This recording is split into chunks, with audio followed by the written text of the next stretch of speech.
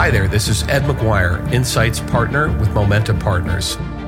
Welcome to the Momenta Intelligent Edge podcast series, where we feature leading practitioners and thinkers across connected industry and the broader technology landscape.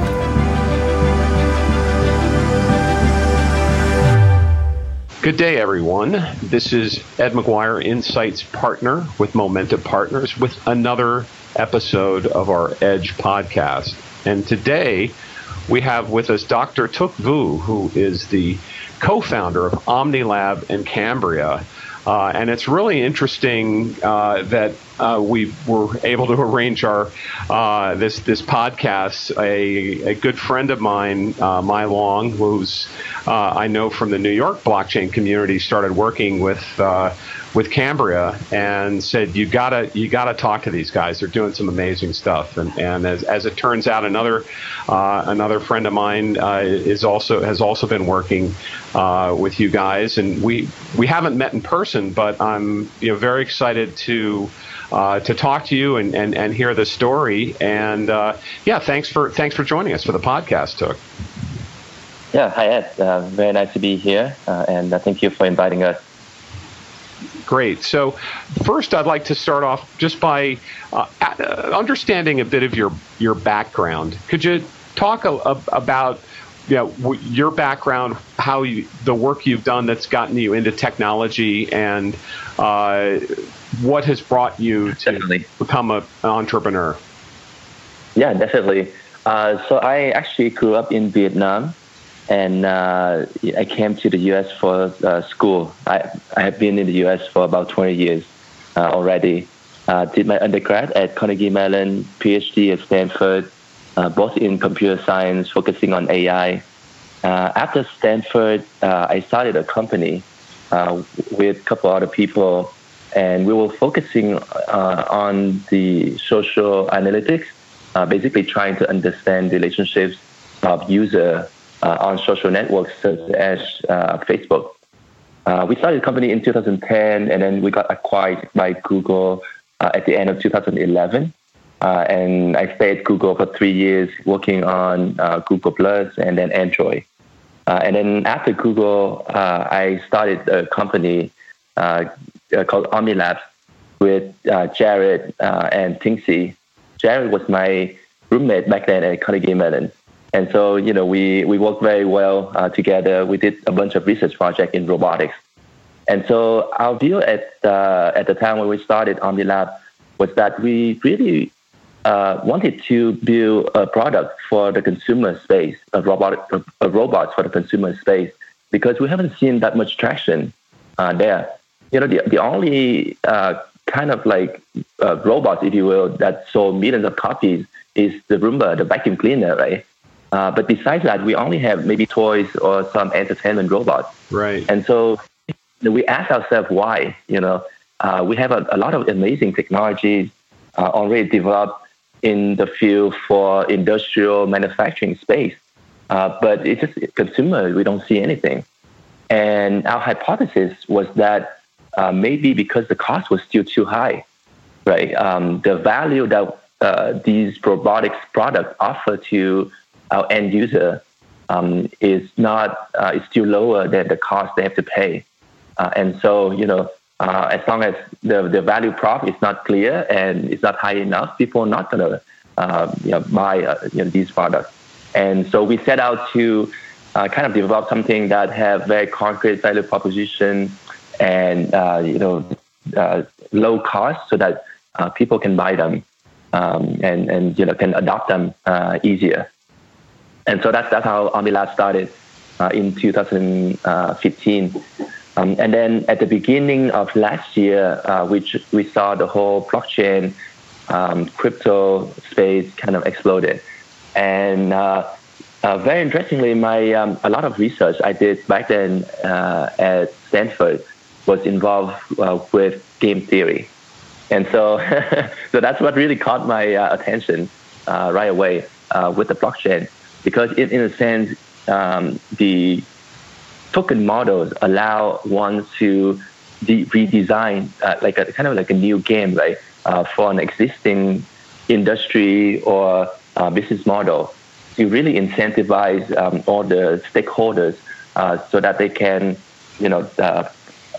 perform or behave in certain ways. And so we thought, that's an opportunity for us to design this new open platform for AI and robotics, so that with the token models, with the game theory, we can really accelerate what we are trying to do with Army Labs, which is developing technology in the AI and robotics space that can be adopted widely by people in society.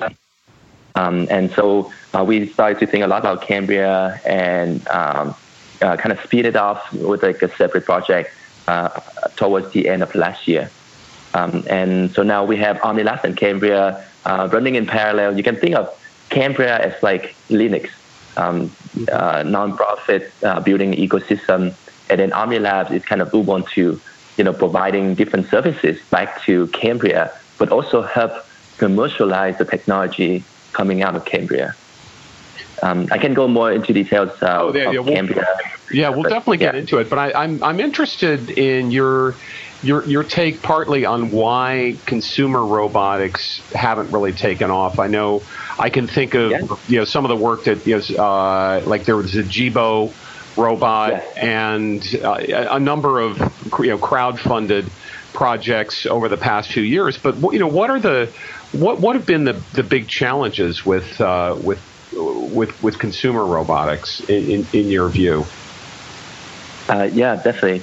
So like the biggest issue is that the cost is still very high compared to the value that the product will deliver to the user, right? So most of the robots out there are still kind of like an entertainment use case.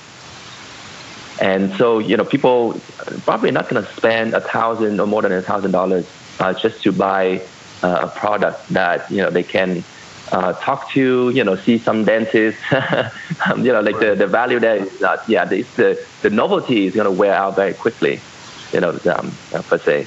And then another issue is that technologies are sometimes very optimistic. You can see quite a few, Kickstarter products out there that promise the world, right, to the user. But it's hard. Robotics development is very, very hard. Because it involves many different expertise, right? And so not only on the software AI part, but also on the hardware manufacturing part.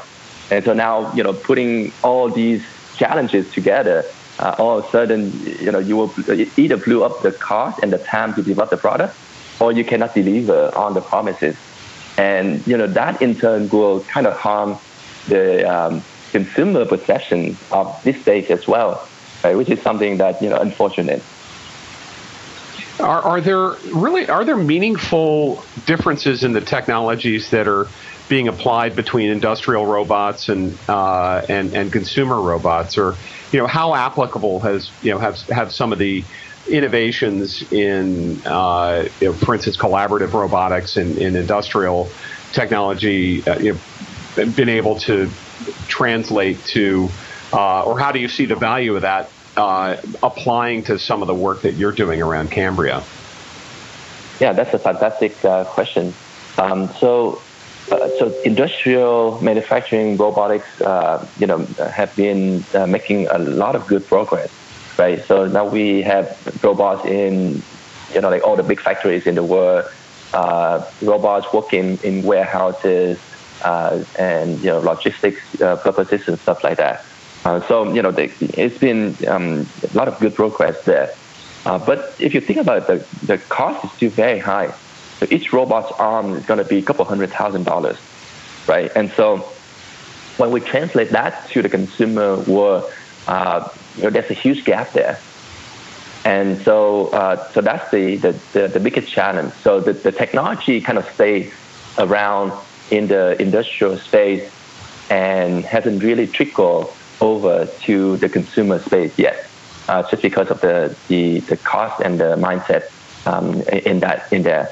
However, we see a lot of good progress in terms of software for like AI application controlling for example, these arms, right, collaborative robots, to make sure that it's safer in the environment with humans around.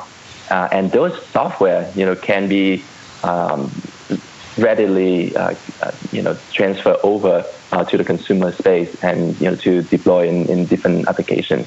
And so I'm quite excited in that sense. And also one optimistic view is that a lot of these costs are coming down. People are more conscious about the cost factor now, and so hopefully we'll see more kind of highly capable arms at a much lower cost for the consumer space available soon. Great. Could you talk about what you see as the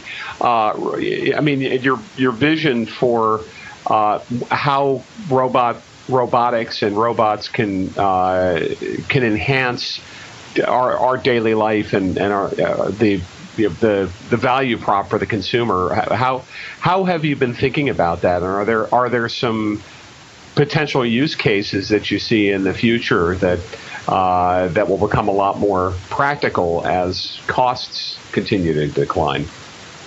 Mm-hmm. There are a couple of ways that I've been thinking about this.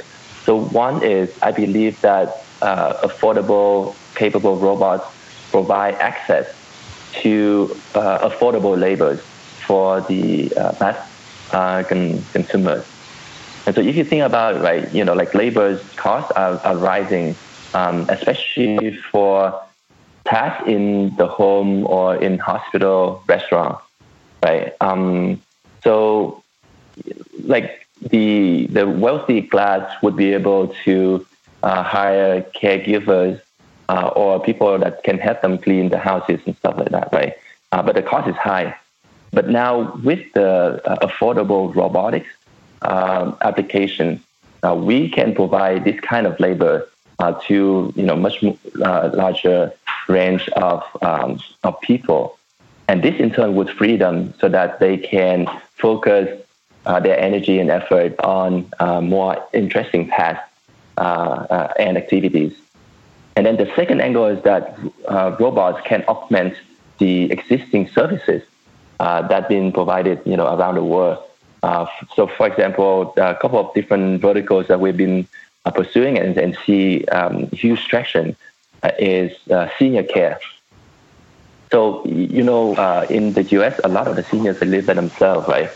And the cost of caregivers are on the rise. It costs maybe on average $5,000-$6,000 a month to hire a caregiver, and there's a huge shortage on the other hand of caregivers as well. But we're saying that the caregivers services can be augmented by robots so that they don't have to sit in the home for 10, 12 hours and most of the time are not being productive. And so now we can deploy robots there, allow the caregivers to dial in remotely, control the robot, providing the services when necessary, and maybe just come over for a much shorter time. So that's one of the vertical that we see a lot of potential there. The second vertical that also very interesting is education. There are a lot of children are missing school because of serious illness, because of injuries or disability, right? And no matter how much the parents try to provide tutoring or homeschool for these children, it's not the same as going to school, having the same curriculum with the teachers, and interact with their classmates, right? It's a much different world when the kid can get out and interact with people and learn in the school environment. And so we have been deploying several robots for kids like this that had to stay at home to remotely dive into a robot, control it, drive around in the school, attend classes, ask questions, interact with friends, even have like breakout session, discussion, things like that. Really fascinating to see how much we can change the kind of like the emotion state of a kid when the kid can go and interact with their friends. So those are the two verticals that I'm very excited in. And then there are a couple other verticals, for example, in the food industry, we see increasing in robots that helping with prepping food, especially in restaurants or like coffee shop, right? Robot that can make cafe. Yeah. And so, those are also quite interesting as well. And or in the hospitality vertical, robots that can deliver, things to the room that also being pilot for a couple of places.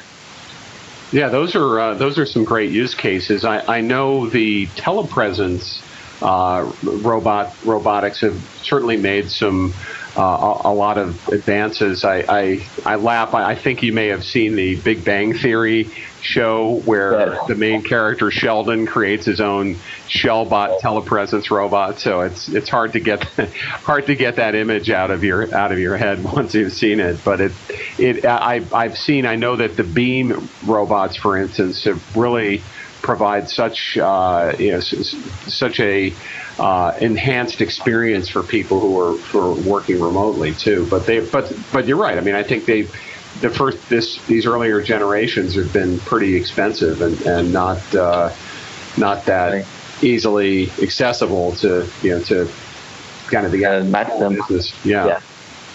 But another issue is that I think they've been focusing a lot in the enterprise market, right? So like for remote workers, but there are a lot of alternative technology there too with video conferencing. Been around for a much longer time, right? Mm-hmm. So we see the opportunity in kind of like semi or non-structured environment. For example, in the home or in restaurant, right?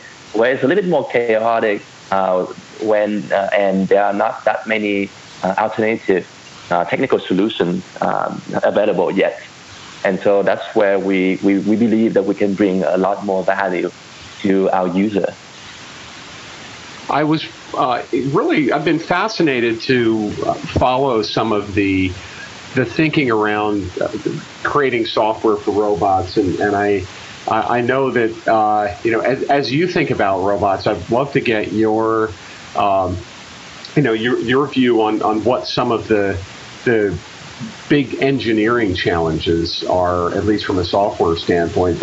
I know there is the concept of Moravec's paradox, where it's really simple for robots to do a whole bunch of some often very complicated tasks, but the simple tasks that, say, a 3-year-old human child could figure out, like where the door, if something's a door or a bookcase, or just navigating around a room, those are some of the most difficult problems to solve, for robotics. And what do you see as some of the most interesting technology and engineering challenges when you're looking at building the next generation of robots? Yes. So for my personal belief, right, I think that the kind of like the 90% efforts will go into solving the 10% of the cases. So actually, the devil is in those corner cases where the because of something that the robots haven't been trained on, they will fail miserably, and people would either make fun of it or it will create some consequences, and people would say, "Oh no, robots not going to work, so I'm not going to buy any robots ever again." So that's I think that's the biggest challenge. Right. So how do we figure out these corner cases and also give people the mindset that 99% is going to work okay. Just be a little bit patient. But go back to your question. I think getting the right training data for these robots in the environment like home or hospital is the biggest challenge. So if you think about self-driving car, right, they made huge progress in such a short time. And I believe that's because there's so much training data out there that they can generate or get their hands on. They can just have people driving millions of miles on the street and collecting all these, pictures, images, videos, censoring, LiDAR information, all of that, and train their algorithm. But if you put ourselves in the home environment, that is not available today, right? That's such a big data set. And so it's going to be hard to really, get some of these use cases, in the home environment to be polished. But I'm quite optimistic because, there's a lot of good progress have been made in areas such as deep learning, right? And, in a way that it allows us to provide less training data to the robot or to the AI component of the robot so that, they can learn faster and be able to do more kind of like complex tasks in the environment. That's really interesting. Yeah, I think you touched on another topic that I was going to wanted to focus on, which is the application of artificial intelligence and machine learning as as really driving some acceleration in the ability to solve problems. Could you talk a bit about your views of the where we are currently in the market, some of the for machine learning and AI, and some of the what you consider to be some of the most important developments that are providing the foundation for the work that you're doing?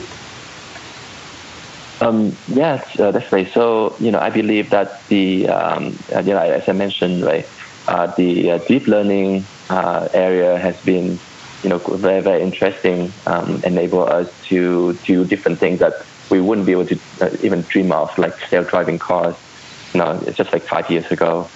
But besides that, there are a couple of different really exciting areas that I've been looking at. For example, collaborative robots. So I think that's a new mindset in which that kind of developed within the last 5 to 10 years. That robots should be really developed to fit within an environment with human around, right? Instead of just like in the industry or in the factory. That the robot just automation, right? Just just like do its task, repeat it millions of times without the regards for the environment.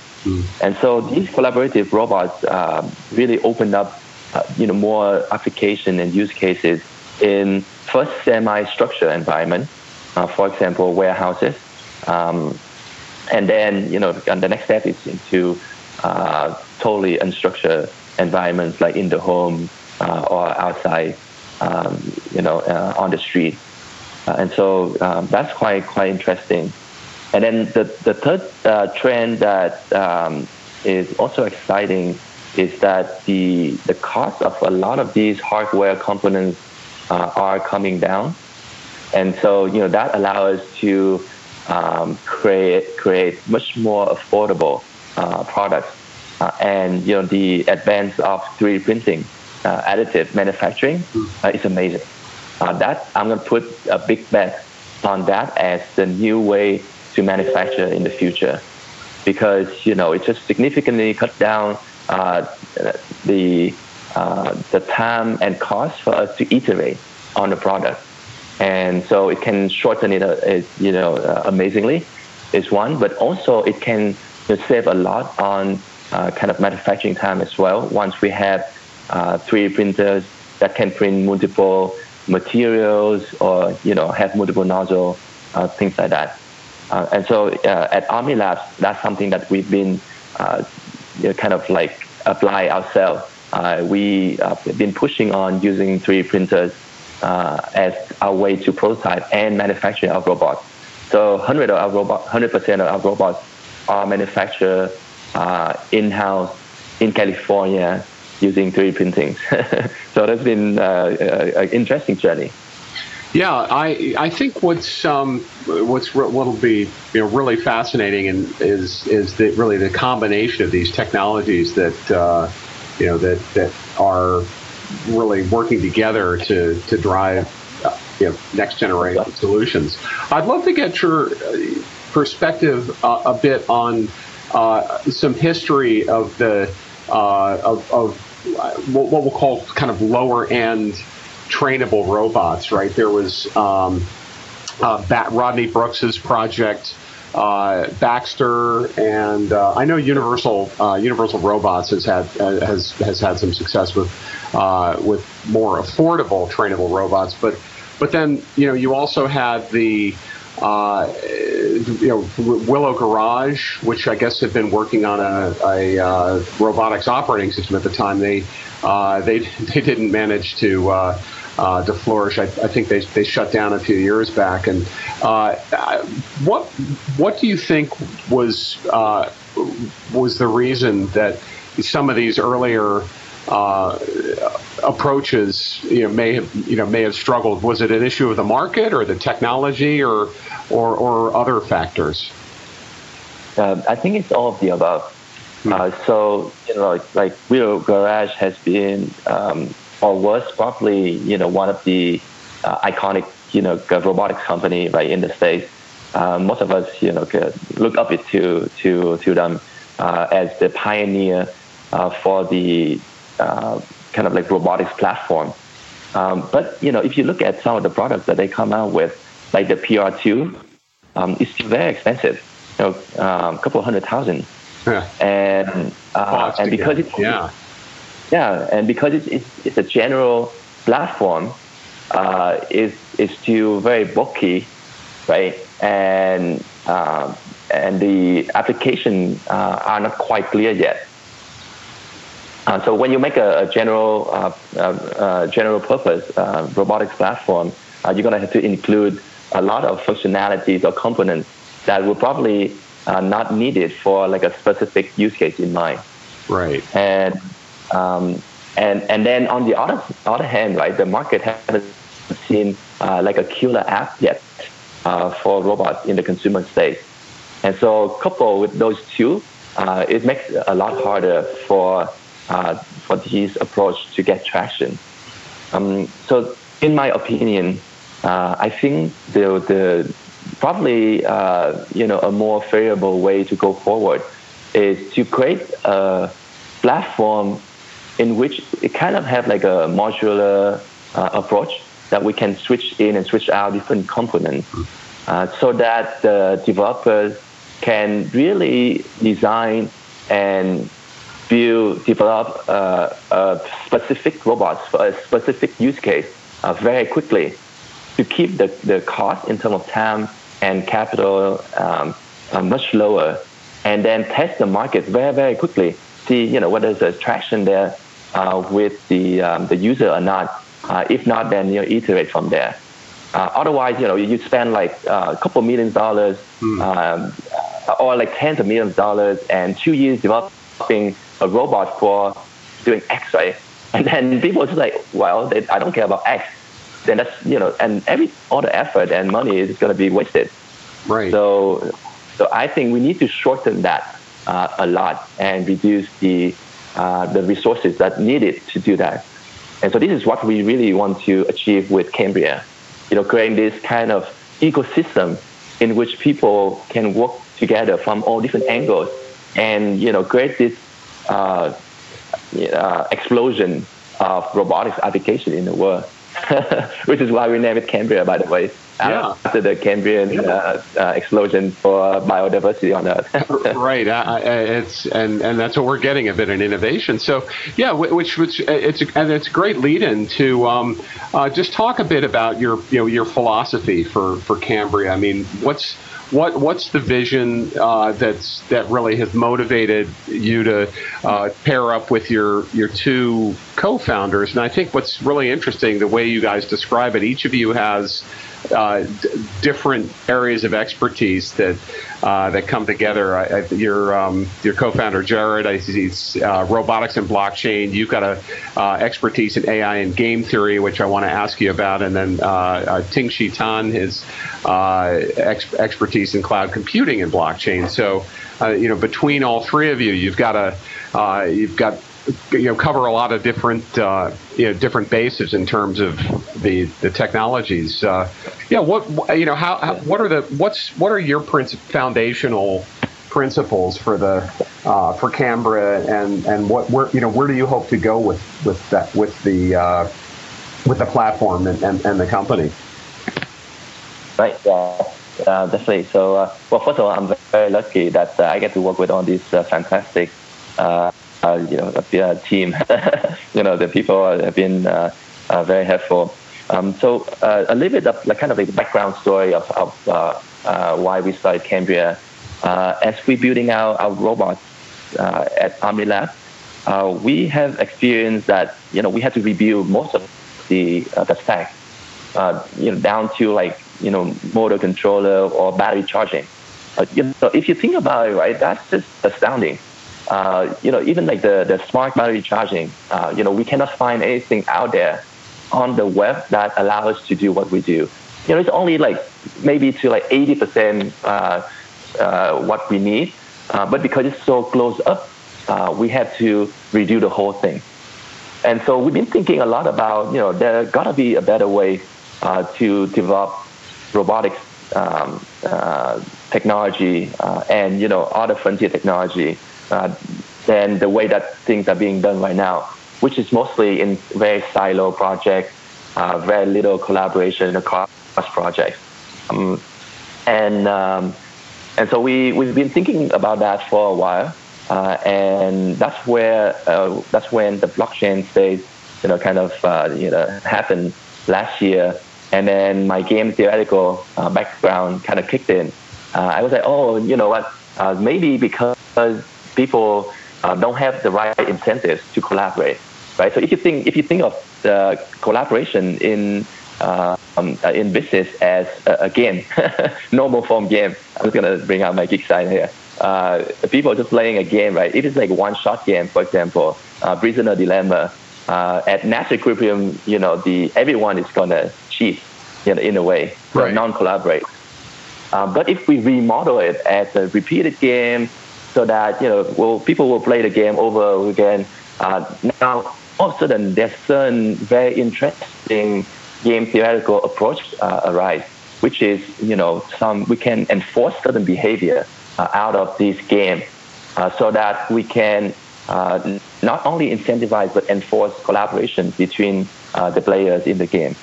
And so that's how we designed the Cambria platform. Yeah.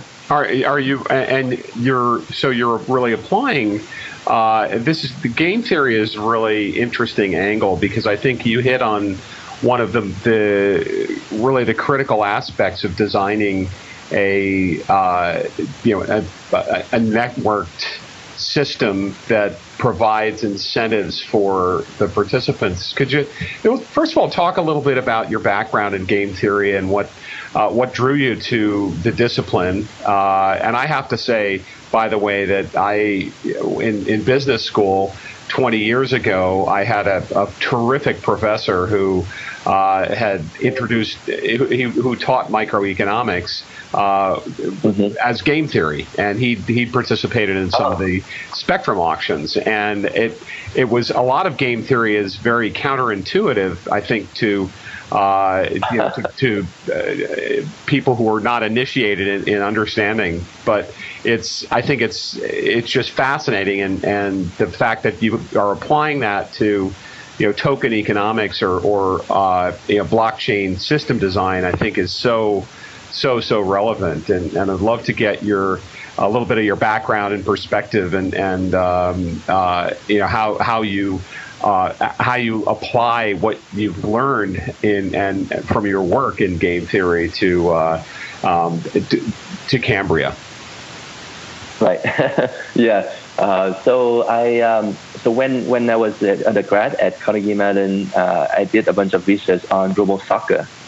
So basically, programmed the Sony Aibo dogs. I don't know if you remember it, but these little robotic dogs programmed for a team of them to play soccer against another team. And so there's a lot of machine learning components, but there's also a lot of kind of like coordination between these robots. And so that's what really got me interested in this space.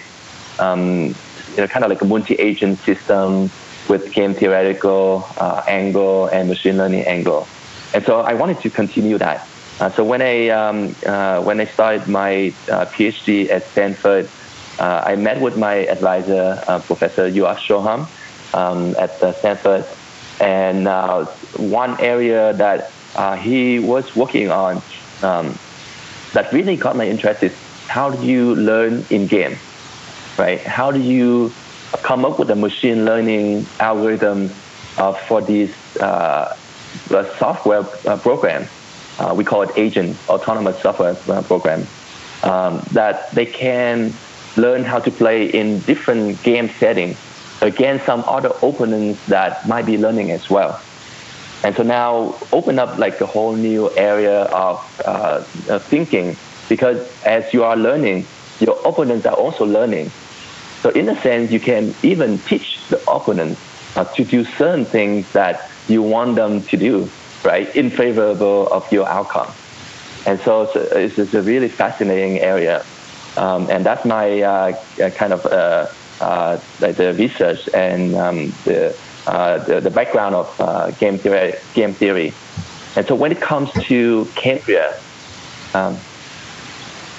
one of the application is that we've been thinking about, okay, so incentivize developers to contribute to the platform is not hard, right? You can use tokens or even fiat, right, to incentivize them. But how do you ensure that they will continue to collaborate and contribute in the long term to the platform, and also protect their IP, make sure that they are not ripped off by contributing and sharing this technology. And so we come up with something we call proof of violation, which is a decentralized protocol, in a sense that allow crowd protection, allow people to make sure that anyone who are using the technology for commercial purposes will have to pay a licensing fee back to the platform. But if they violate the licensing fee, they will incur severe penalty, in which that would make their whatever gain they have, right, in the short run with cheating, it's not gonna worth their of that because of the steep penalty. And so that's in the technical term we call grim trigger strategy. And so that's one of the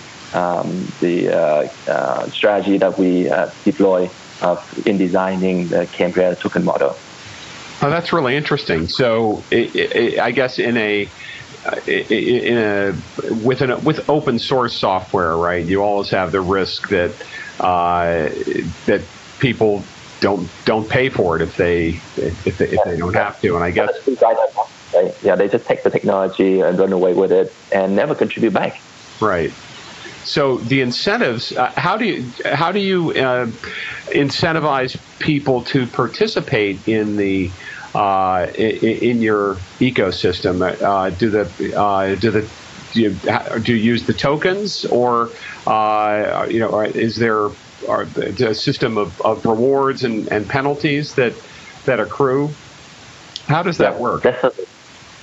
Yeah. So we think of it as kind of like the open platform for people to collaborate and develop new technology. But an important angle here is that it has to be driven by something very concrete in terms of market demand or potential, right? Technology, just for the sake of technology, is not something that we are too excited about. Right. And so we create Cambria with different components. And one of the components, the core component is sort of like a marketplace for new technology. And so companies or entrepreneurs can put down these prices or bounties for some technology that they need for their market, or they can see like a huge application potential. And once we put that on Cambria, developers around the world can collaborate and compete for these bounties, which is, by the way, it's encoded in smart contract with winning criteria and all that. So this way, when a team of people, they might not even know each other, right? So one guy from Russia can work with one guy from China, can work with another guy in the US. As long as they put their kind of like the sharing of reward in a smart contract, then once they win that bounty, the bounty then will get split between the people in this team. Okay, and the technology will then get incorporated onto the platform. I see. And open to other people, so that other people can develop on top of it, so that they don't have to reinvent the wheel. So this way we can, allow technology to get developed at a much faster speed than just, normally just like one project at a time. Right. And so that's on the incentive for developers. But then the next step is, we'll allow anyone to do R&D with the technology from Cambria to be free. But anyone who wants to commercialize it will have to pay a licensing fee back to the platform. And this will then get split between the developers, the original person or like team who put out the bounties, the token holders who back these projects, who invested into these projects. Right? And so this way, it's like a win-win-win for everyone. So that's a really interesting use of the blockchain technology for building an incentive around open source development. I'd like to shift now and ask you a bit about the tech community in Vietnam. I mean, you had mentioned, you've been in the U.S. for 20 years with as an entrepreneur and as a student, but there are I hear from several of my my good friends who mentor and travel in Vietnam that there's just an amazing amount of talent and entrepreneurial energy. Could you talk a little bit about what's what the kind of the state of technology and the entrepreneurial community in Vietnam, and where, if for Americans who are or anybody else thinking of like looking for talent or looking for good projects, what is a good way to engage to try to harness some of that talent? Yeah. So I think Vietnam has one of the big advantages in terms of the workforce. We have a large population of younger professionals, and I think traditionally Vietnam has been quite strong in terms of foundational science and programming, computer science. We have a lot of good talents there. As programmers, software developers, and that's still growing. There's a lot of incentives put together by the government or some big companies there, try to increase further the quality and also the quantity of software developers in Vietnam. And so I think the talent pool there is probably one of the biggest advantages that Vietnam has, and that's something that I would recommend entrepreneurs or startups founder or even big corporations in the U.S. Pay attention to, because you can really make good use of that access. The cost is still much lower than the software engineer in the US, but I think the quality of the top talents there are very comparable to the talents here. So that's definitely something quite exciting. For us, Cambria, we do set up a dev office there in Vietnam. Try to harness some of that. Sure. Yeah. And in terms of like the entrepreneur space, startup has been kind of like a trend, for the last 10 years in Vietnam. A lot of people get excited about becoming an entrepreneur, and they're putting together all sort of different applications or different products. Vietnam has a really good mobile penetration ratio, and coupled with the younger population, people are very open to e-commerce, and buying new products, trying out new services online, things like that. And so I think there's a lot of good potentials there.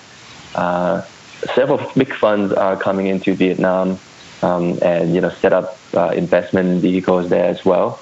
I think for the last 10 years, the GDP of Vietnam is one of the fastest growing in the world as well. And so you can see that's a lot of opportunities there.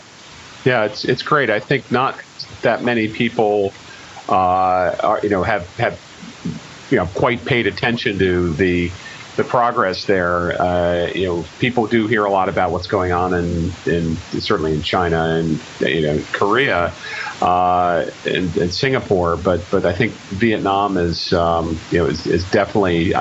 I hear much more about it, and it's great. It's great to see the this talent getting connected into the global marketplace. So, I do want to ask, looking forward. I mean, what are some of the concerns that you have?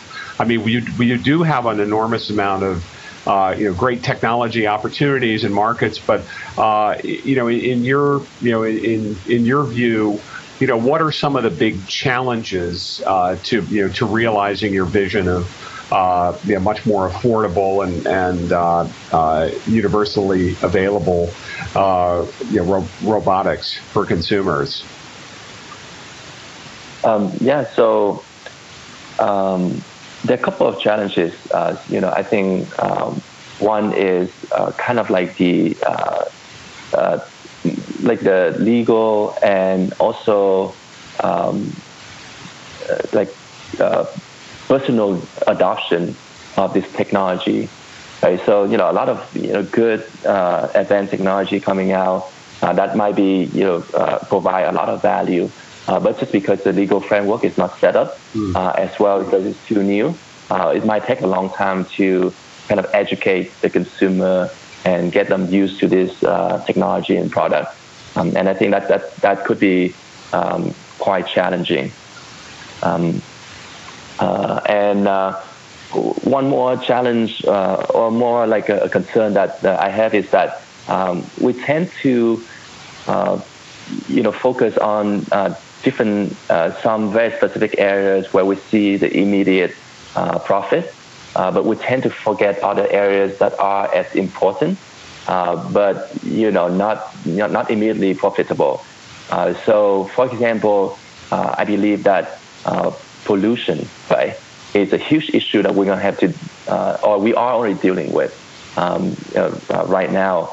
But things like ocean pollution with plastic and all that stuff, it's going to become like a much bigger issue soon.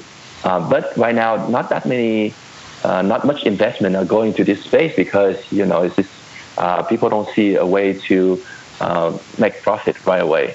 And so how do we kind of like,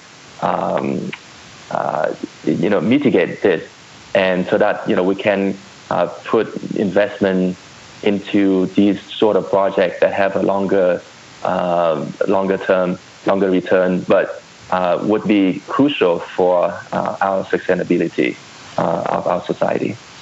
Yeah, and when you look at where you're most optimistic on the flip side, what are some of the areas where you may expect some of the most impactful change to come sooner than later? That's a good question. So I think a couple of different things that have been quite exciting. Agriculture is one area that I'm very optimistic.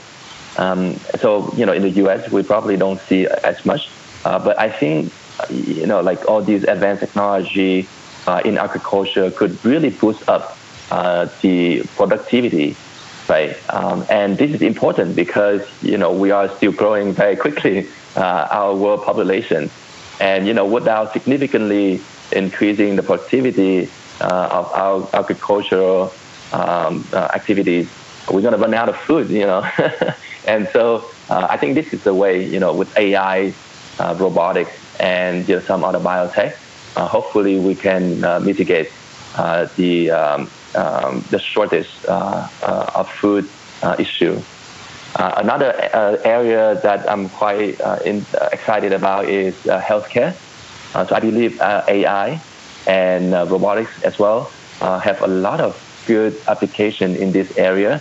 Can really bringing down the cost of healthcare services and also increasing the quality of the services. I don't think technology is going to be able to replace doctors and nurses right away, but these technology can augment, whatever they're doing to really reduce error rate and increase the quality of diagnosis, increase the quality of treatment, and the quality of the services as well. So those are the two areas that I'm most excited about. That's great. Well, the one final question I like to ask on all the podcasts is a book recommendation or a resource recommendation that you could share with our listeners. And it's a tough one, I know. Yeah. Yeah. So since we're talking about innovation, technology, and all that. I think one of the books that came immediately to mind is the book called Originals by Adam Grant. Oh, yeah. Originals, yeah. So that is a fascinating book, talking about how we can really push new ideas, new innovation at the right time and right place to make the most impact out of it. It's a quite interesting book. No, that's a great recommendation, and thank you very much for that. Well, anyway, this has been a fascinating conversation, and I'm so glad we were able to connect. Again, this is Ed McGuire, Insights Partner with Momenta Partners, and we've been speaking with Dr. Tuk Vu. And we'll include the recommendations in the show notes. But I thank you so much for taking the time, and very much looking forward to seeing your progress in the future. That's fantastic. Please keep in touch, and thank you for having me on the show, and thanks for the listener. Looking forward to Thank you. Bye.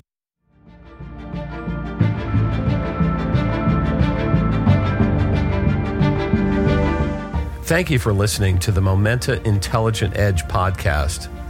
We rely on feedback, comments, and input from our listeners, so please interact with us by going to our LinkedIn page, our Twitter accounts, or email us at edge@momenta.partners with any suggestions, guest ideas, or commentary. We really value your input and appreciate your listening. Thanks a lot. This is Ed McGuire, Insights Partner with Momenta Partners.